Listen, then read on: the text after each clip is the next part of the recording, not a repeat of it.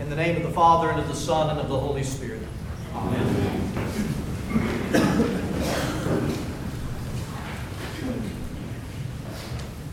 In both penitential seasons of the church, Advent and also in Lent, when we get just past the halfway point, we are given a Sunday where Christ, through His church, literally it's a command to us, if you will, and gives us a theme on these Sundays.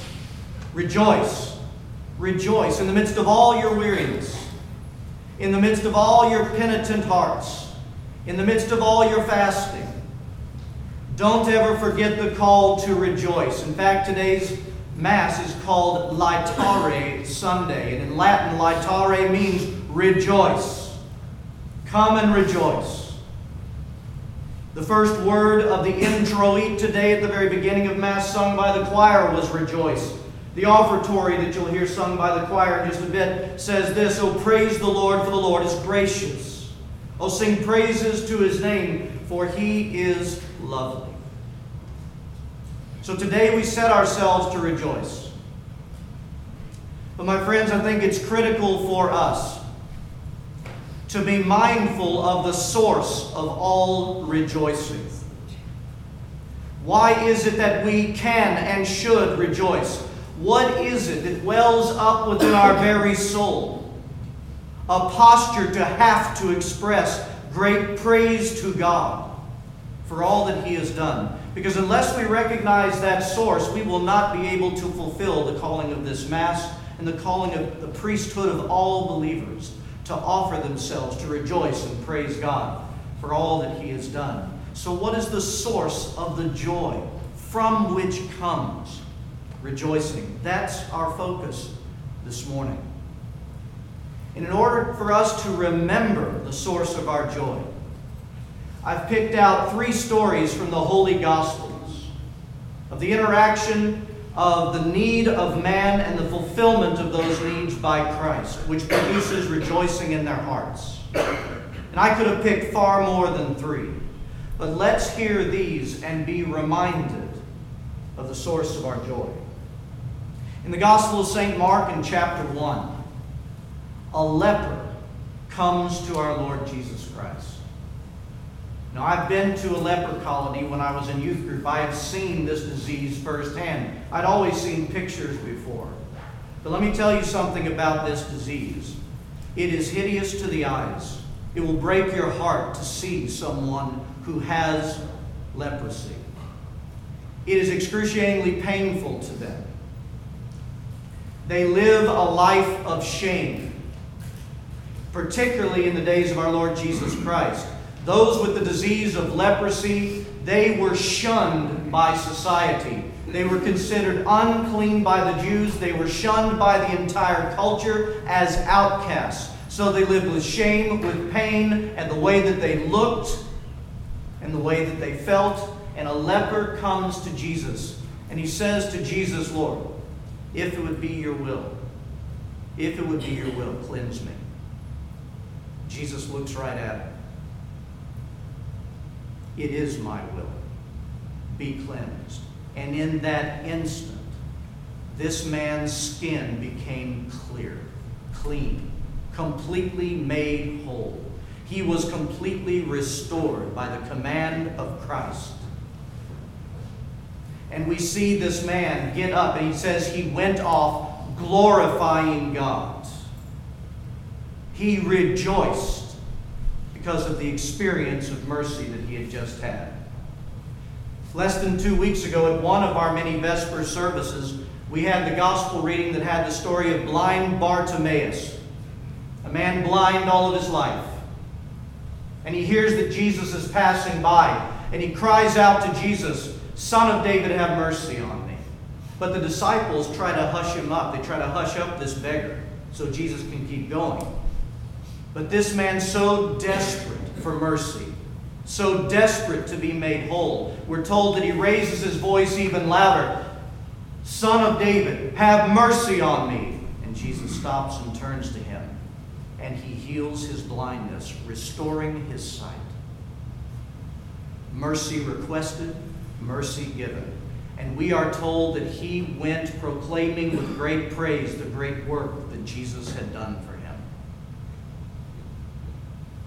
Let's go into beyond Pentecost. After the death, resurrection, ascension, and outpouring of the Holy Spirit, Jesus continues his divine ministry of mercy through his church, as we find in Acts chapter 3. That there is a lame man who cannot walk, and Peter is walking by. And he cries out to Peter for some assistance, for some help, for some mercy. And Peter, filled with Jesus Christ by the Holy Spirit, he looks at him and he says, "In the name of Christ, arise and walk." And our Lord Jesus Christ extends mercy through humanity to humanity. And that lame man, we are told by Holy Scripture, that immediately strength came back to his ankles and came back to his feet. So much for that he didn't stand up, he leapt up. And then he ran into the temple, running, leaping, rejoicing, and testifying to all that God had done for him in that moment. My friends, what is common to all three of these stories? I'll tell you. Number one, people in dire need of the mercy of God is common to all of these stories. Secondly, each one of these people knew their need for mercy. They had had enough of the illness, the dysfunction in their bodies, in their minds and their souls. So much so that they brought themselves or cried out for mercy to our Lord Jesus Christ.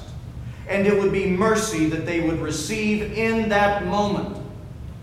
And I bet you this, when they cried out for mercy, they had no idea what mercy really was until they experienced it. And once they experienced the mercy of God, it welled up in their heart of hearts and in their soul to do what? Rejoice. Rejoice.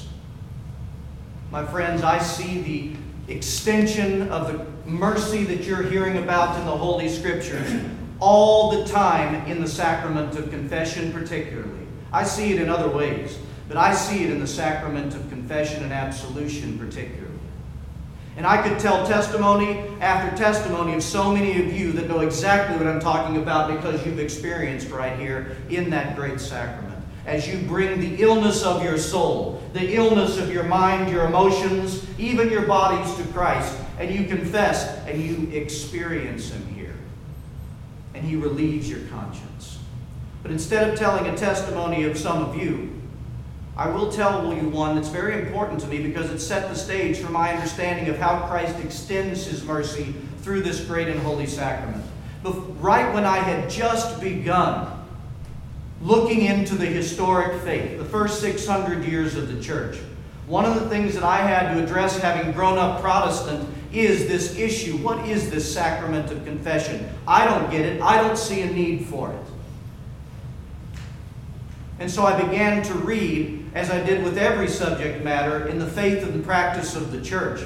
But while I was doing that, I'm telling you, right at the very beginning of my journey, at that time, I had started a church with a friend of mine for unchurched people in an area just outside of New Orleans, Louisiana.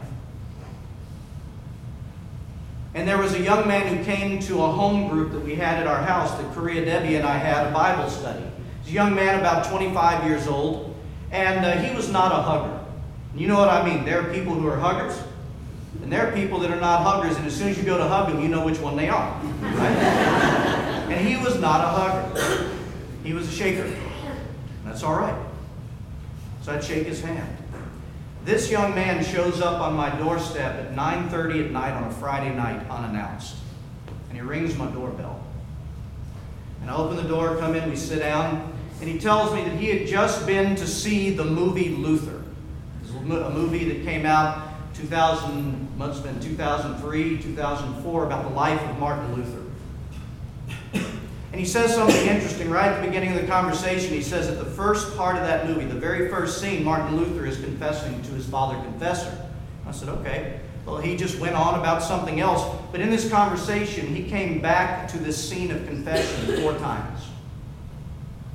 Finally, I looked at him and I said, "My friend, do you want to do confession?" He said, "Yeah." I said, "You know, I'm not a priest. But you know, I have a little Anglican book of common prayer that I'm using for my daily prayers, and it's got a little confession liturgy in it. Let's go in my office." We went into my office, and we sat down, and we went through this little liturgy. When it came time for him to openly confess the sins that the Holy Spirit has put on his heart, this unemotional, standoffish, handshaking, non-hugging guy loses it. And he's got tears streaming down his face. And he is confessing a decade worth of pretty in-depth sexual sin. To the details I won't go into. And he is bearing his soul, and I am seeing nothing but grief and sorrow and 10 years worth of shame, even though he'd gone to Christ directly before. He's still in this condition. And he finishes his confession. And I say the words of absolution, which, make no mistake, they are not the words of a priest. They are the words of our Lord Jesus Christ. That his sins are forgiven. Go and sin no more.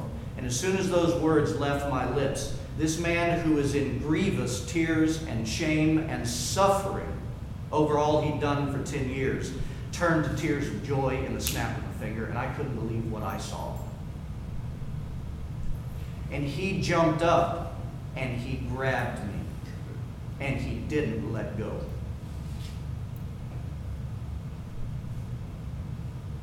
What did we see? And by the way, if you don't think I was convinced about the sacrament of confession and what Christ does through his mercy for his beloved people, think again.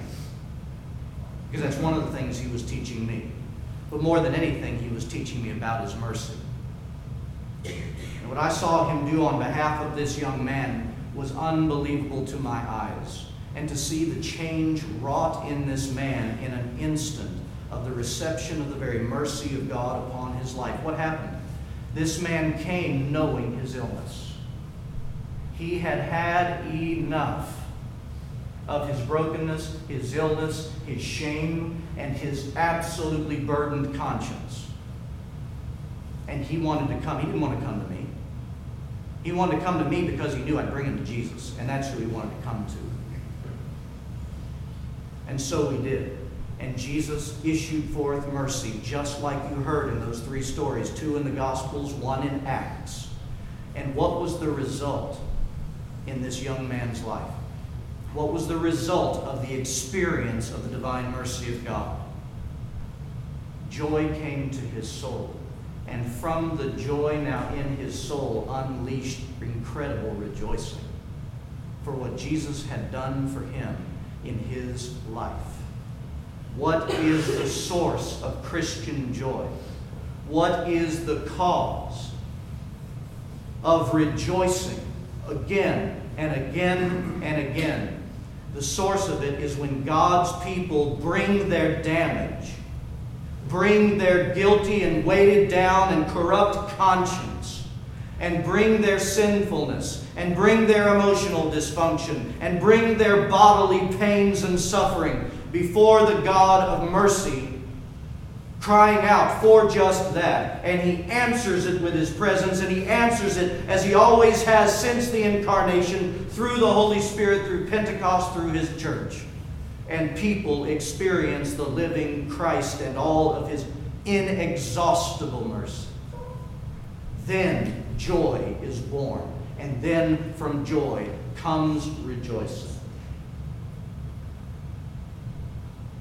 These thoughts began 2 Wednesdays ago at a Wednesday Mass, when we had the words read from the book of Esther, and it's a prayer, where we had read, "Hear my prayer and be merciful unto thine inheritance. Turn our sorrow into joy, that we may live, O Lord, and praise thy name." How is sorrow turned to joy? Hear my prayer and have mercy. Have mercy. Turns our sorrow into joy. And I concluded that day with a scripture I'll read to you now. From Isaiah chapter 61, the prophet Isaiah is prophesying about Christ himself, and Jesus would reference these words in the Gospel of St. Luke later on. Isaiah says, "The Spirit of the Lord God is upon me, because the Lord has anointed me to bring good news to the afflicted. He has sent me to bind up the brokenhearted, to proclaim liberty to captives and freedom to prisoners, to proclaim the favorable year of the Lord and the day of vengeance of our God." Listen to this.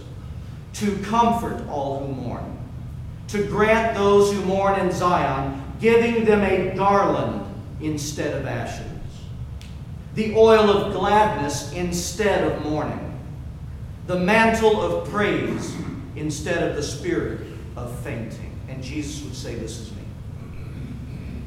Jesus has come to take our sorrow and give us the joy of His salvation in exchange. May we all come to Him living honestly. All of these men that I talked about in Scripture and in my life, and so many of you here, come honestly before Christ, and you bring the illness of whatever it is, soul, mind, or body.